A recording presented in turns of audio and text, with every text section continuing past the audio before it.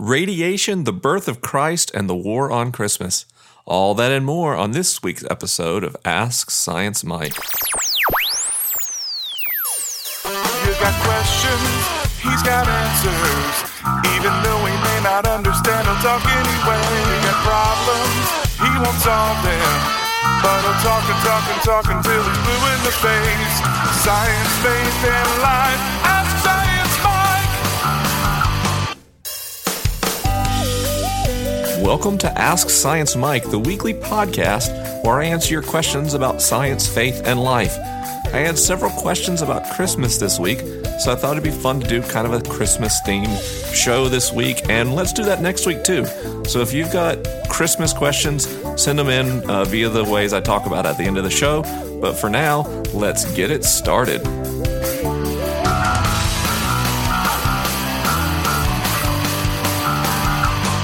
Hi, Science Mike. This is Alice in Bloomington, Indiana, and I was just wondering, what type of motorcycle do you drive, and are you okay? For someone who spent years in advertising and public relations, I'm really bad at communicating to the public sometimes, especially when it comes to this audience, this community we've built. Since I'm working so hard at creating a safe space and encouraging authentic communication, I intentionally subvert or don't use a lot of the techniques people use to build platforms and build personas. I try as much as possible to just be myself on the podcast, at speaking events, even if that means it's a little less polished, a little less well executed, a little less slick. What I'm trying to do is genuinely relate to people. And when I had the motorcycle accident and bonked my head, that was kind of a worst case scenario for my approach because I just gave a stream of information as it happened, sometimes without a lot of context. And that generated a lot of questions and concerns about my condition and how I'm doing. So I thought since the question came into the show, it might be good to give a concussion update. The good news is I'm doing really well. For those of you who don't know, I fell off my motorcycle a couple of months ago. I was wearing a helmet, but I had a rebound concussions. My brain hit my skull and then bounced and hit the other side of my skull, and I stretched my brain stem in the process. And I had a few weeks where I wasn't quite with it. I had trouble reading, writing, speaking, focusing, remembering. All the core functions of consciousness in the brain were pretty impaired for me. But things are pretty much back to normal. I feel good. My memory's back. My reading's good. I do have some post-concussion syndrome symptoms. I still can get carsick pretty easily. And I also can have anxiety attacks. I mean, if I'm in crowded rooms with a lot of different people talking or really loud music, and that's not emotionally related as much as a side effect of my stretched brainstem. Now, those are symptoms that could be with me for a while, so I'm just learning to kind of roll with them. It hasn't been too big a deal so far, and I don't see it being any big thing. I do want to say thank you to everyone who has extended their support or asked how I was doing. I appreciate being in your thoughts and, yes, in your prayers too. Now, my motorcycle is a Honda NC700X, which I love. It's in the shop right now, getting turned back into a proper motorcycle.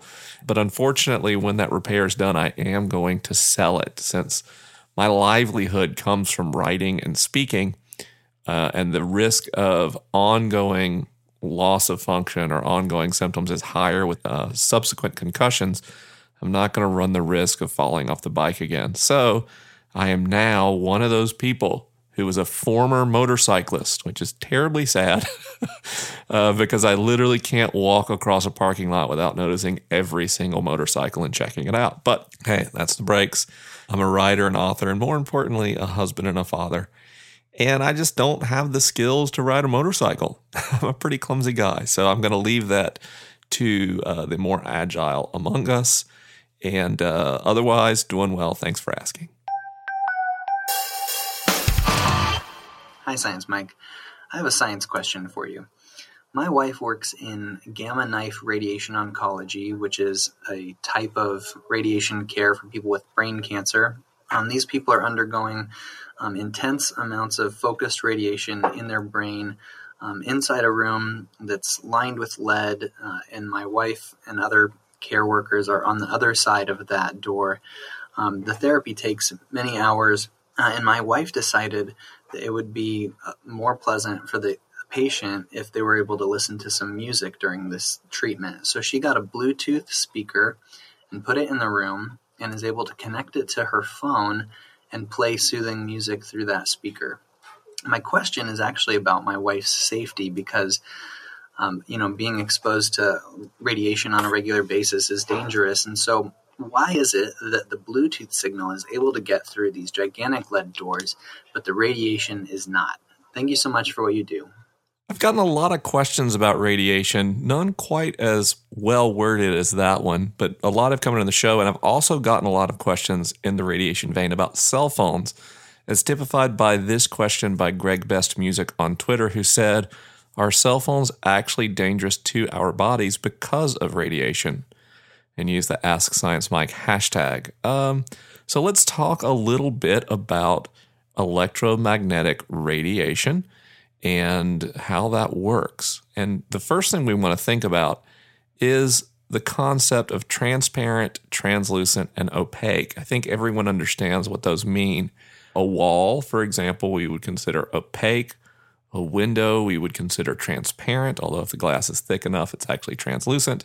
And maybe a glass of water we would consider translucent, or a gem or something that's not perfectly clear or is less clear.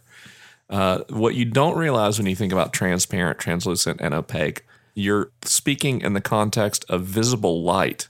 But those concepts work for any electromagnetic radiation, not just visible light. Now, the electromagnetic radiation is a particular type of wave that goes from radio waves to microwaves to visible light to ultraviolet light to X-rays to gamma rays. It's this spectrum of a similar type of energy wave, but whose frequency is different, whose length of a wave is smaller as you get higher up into the spectrum. And depending on what part of the spectrum you're talking about, different things become transparent or translucent or opaque. So your car windows, for example, are transparent to visible light, but they're opaque to ultraviolet light. If you could see ultraviolet light, looking at a window would be like looking at a wall if you couldn't also see visible light. On the other hand, the walls of your house are pretty much transparent to radio waves. So if you could see with radio waves, the walls of a house would look clear. You'd be able to see right through them. The problem is with radio waves, you'd be able to see through most things, so you wouldn't see a lot. But here's why. When you look at a material or a structure made of materials, it's made of atoms and molecules. The thickness of the overall material and the arrangement of atoms and molecules in the materials that make the structure determine how transparent or opaque a given surface will be to different electromagnetic waves. Basically, your very high wavelength or very short wavelength radiation like gamma rays, there's a lot of atoms that are about the same size as a gamma wave. And that means it's easier for those atoms to absorb gamma rays versus, say, radio waves. So in general, the shorter the wave, the easier and more likely something is to be absorbed, the more things are going to appear opaque to it. Now, that said, gamma rays can pass relatively easy into human tissues, which is why gamma knife radiation works. But it's not a simple function of atoms. It's also the thickness of the material. You're playing a statistics game anytime you talk about photons. So let's think about this in terms of your question. When you close the door to the lab, no light passes through it, right?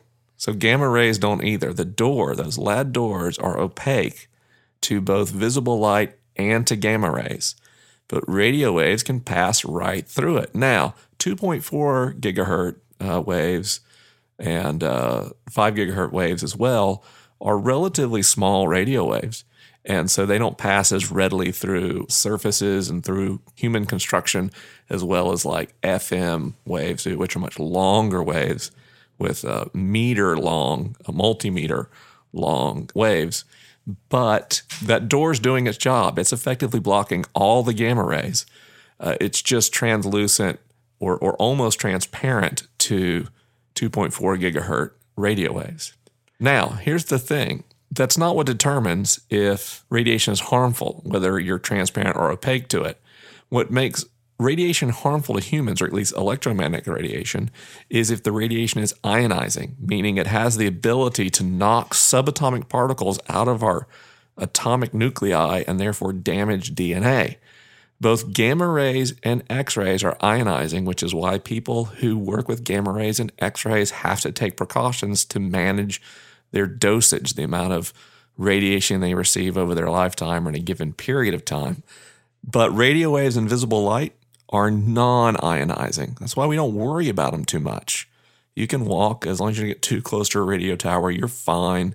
Visible light, you're getting hit with radiation, quote unquote, every time you turn on a light bulb, but you don't worry about it because visible light's non-ionizing. Now, non-ionizing radiation does affect us. If you absorb, if the matter in your body is of the right construction to absorb a given EM wave, it will affect you by heating you up a little bit. So light can kill you. Infrared light can kill you. If you get too hot and catch fire, theoretically a radio wave of high enough amplitude, I suppose, could also heat you up to a point that it was dangerous. But the cutoff for ionizing radiation in humans is in the ultraviolet spectrum. So some UV light is non-ionizing, UVA for example, but UVB and UVC, which are higher frequency UV light, are ionizing. Now, luckily, UVC is stopped by the ozone layer, but UVB is not, and that's why the sun increases your risk for skin cancer. Some of those waves get far enough into your body, statistically, that sometimes they strike an atomic nuclei, and there's a little bit of radiation. Now, you're surrounded by radiation all the time. Bananas are radioactive. Some of the potassium in your body is radioactive. And we're playing a statistics game. The more ionizing radiation you're exposed to, the greater your likelihood of cancer. And of course, you have risk factors included in there. For example, I'm a ginger. We're like 1,000 times more likely to get cancer from the same amount of sun exposure as darker skinned people. Now, what about cell phone radiation? Well, cell phones, Wi-Fi, and other similar forms of radiation are not ionizing and therefore appear to be perfectly safe. A couple of studies have shown that since cell phones are held close to the head, they do appear to create enough heat that they can cause increased glucose metabolism on the side of the brain closest to the phone.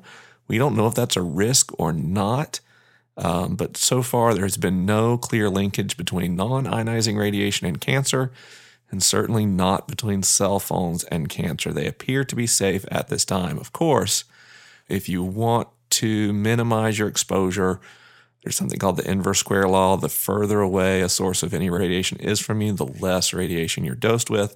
So, keeping your phone on your desk instead of your pocket, using speakerphones, that kind of thing could lessen your radiation, but it shouldn't matter.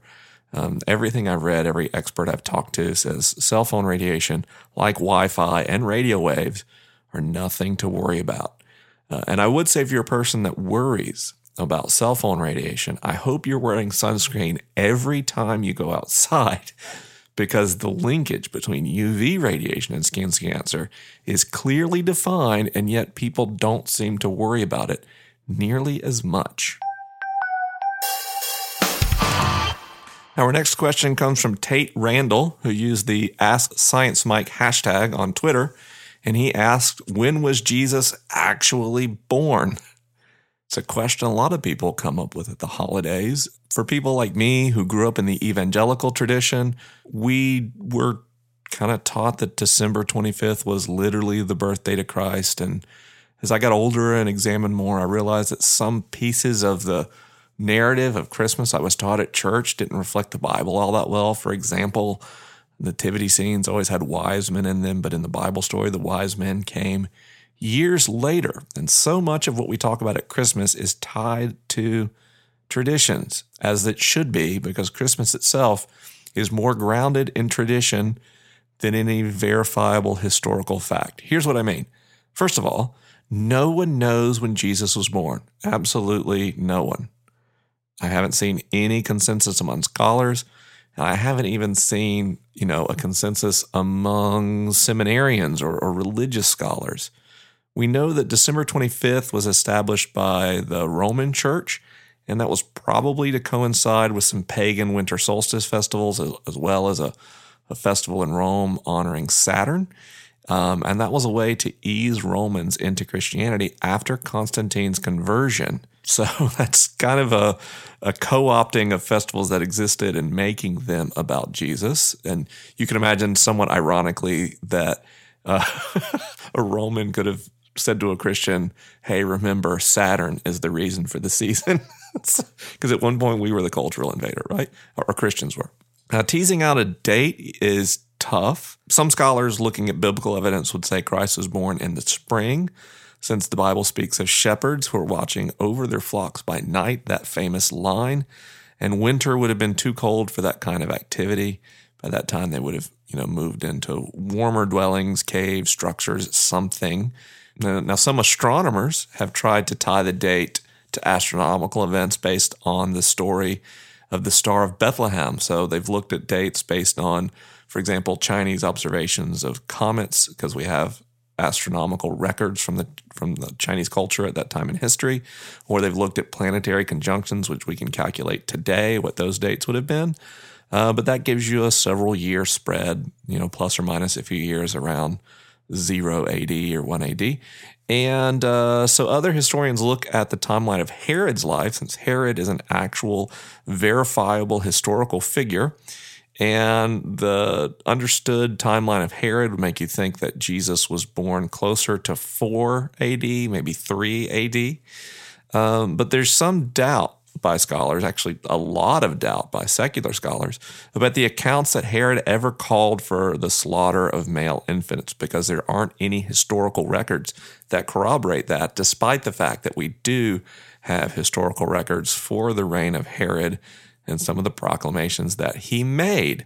To be honest, and since our show is pretty diverse, I know there's atheists listening, there's agnostics listening, very progressive Christians, some conservative Christians, evangelicals, mainline, Catholic.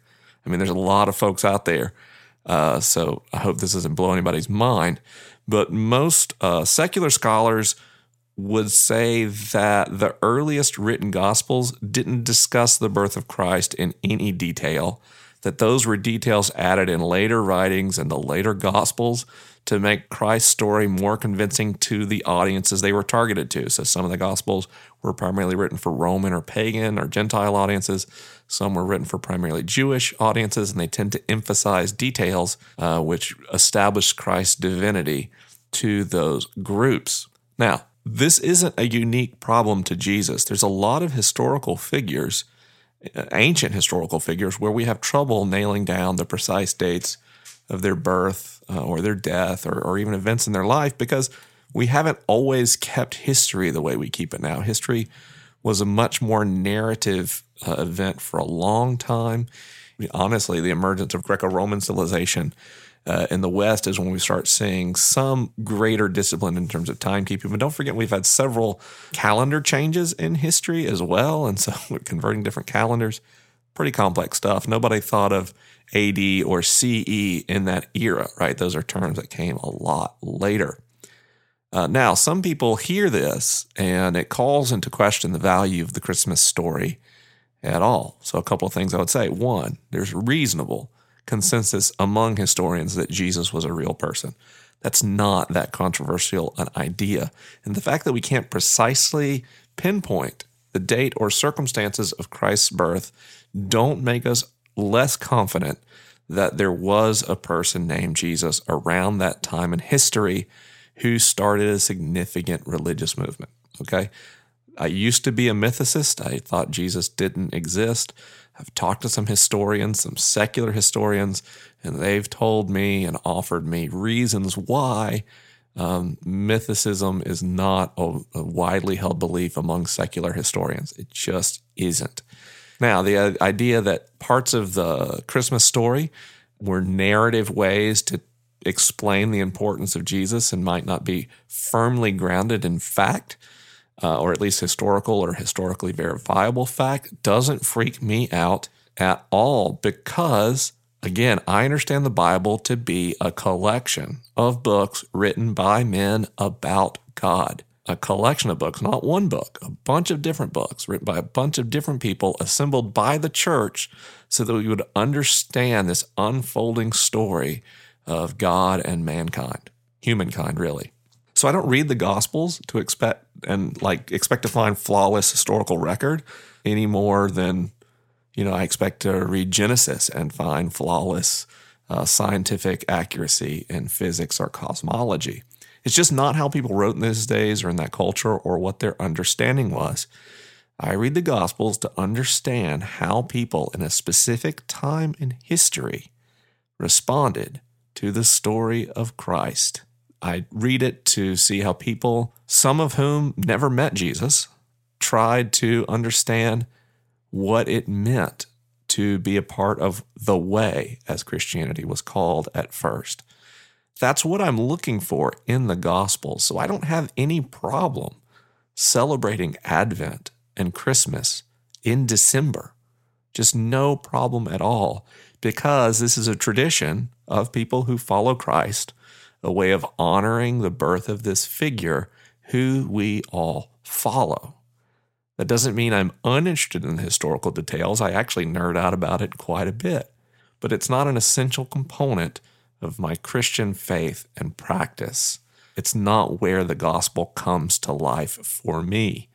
At this time of the year, I'm doing a lot of Advent prayer and Advent meditation, and those meditations, as you can hear on our release, O Light with the Liturgists, include the setting and context of the gospel stories.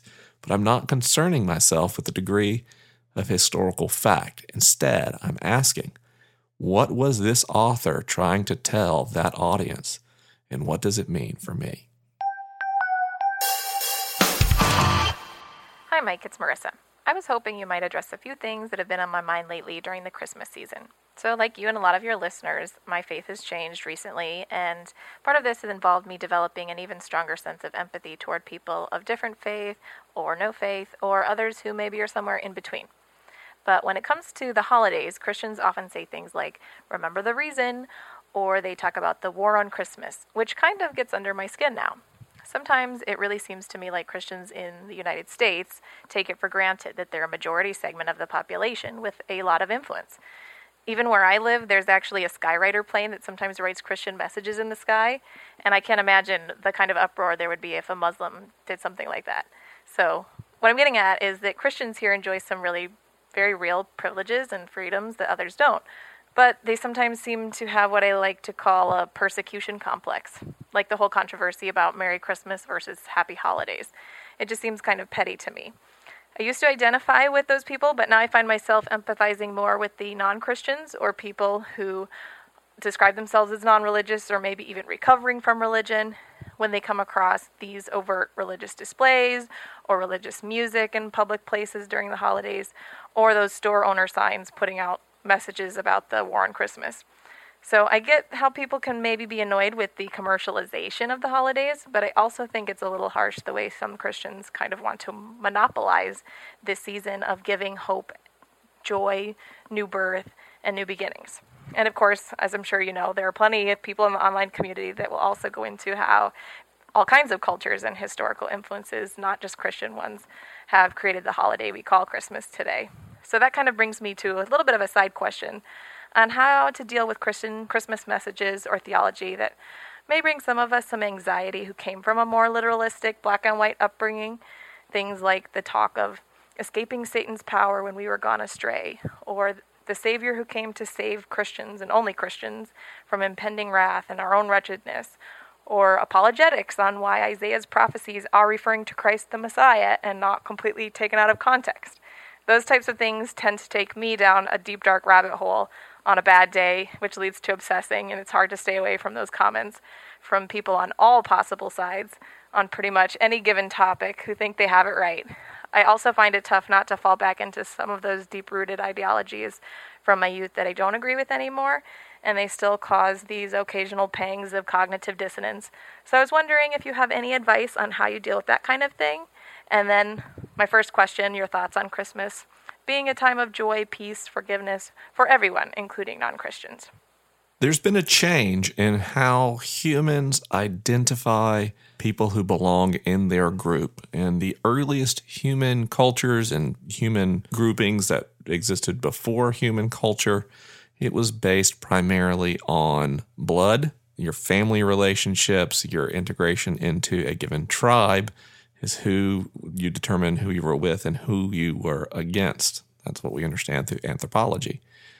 Later, there was a change, a progression, when that moved to an affinity, a shared value based on belief. If we believe the same things, we're a group together. That leads to things like not only Christianity, but democracy. National identities can put one foot in either camp between blood and belief. So you once had an affinity that was based on belief, on agreement, that you shared values in a single story. But now you've moved beyond that. And it seems like you're focused now on what so many people are. Your shared affinity is based on behavior. For example, if someone respects the rights of others, it doesn't matter what they believe. If someone doesn't take actions that oppress others or harm them, then you value them as part of community. So we've had this progression from blood to belief to behavior. By the way, if this sounds familiar, I stole those 3 words from Rob Bell.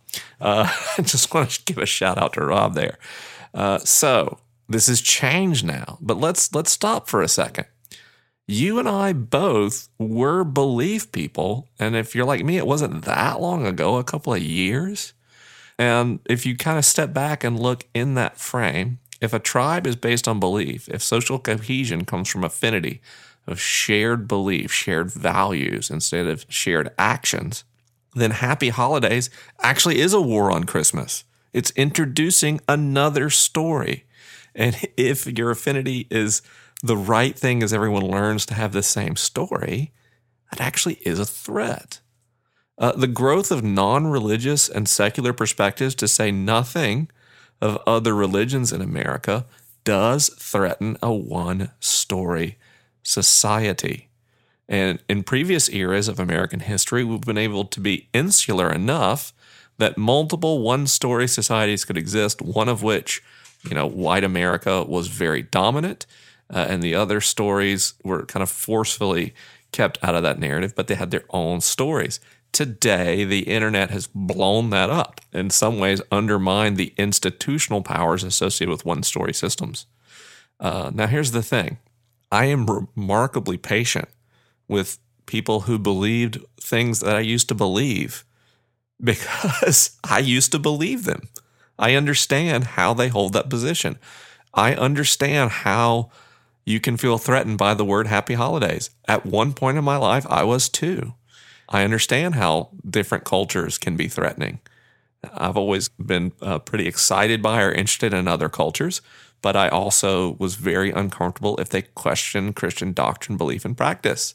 I was interested primarily in figuring out how to get them saved. I was reading Russell Moore's defense of Muslims against what Donald Trump was saying, but Russell Moore said that the reason he wanted to defend Muslims and their right to enter America was so that he could proselytize them, so that he could convince them that his faith was the genuine one. And a lot of people were outraged. I understand that outrage, but I also understand where Russell Moore's coming from. I used to think that way. So I'm careful that I never let myself feel superior or smarter or more enlightened than someone else, because I'm not. My life has unfolded in such a way that my perspectives have changed. But that wasn't just like I didn't pull my mind up with my own strength and find a new place. I was exposed to new information and new circumstances.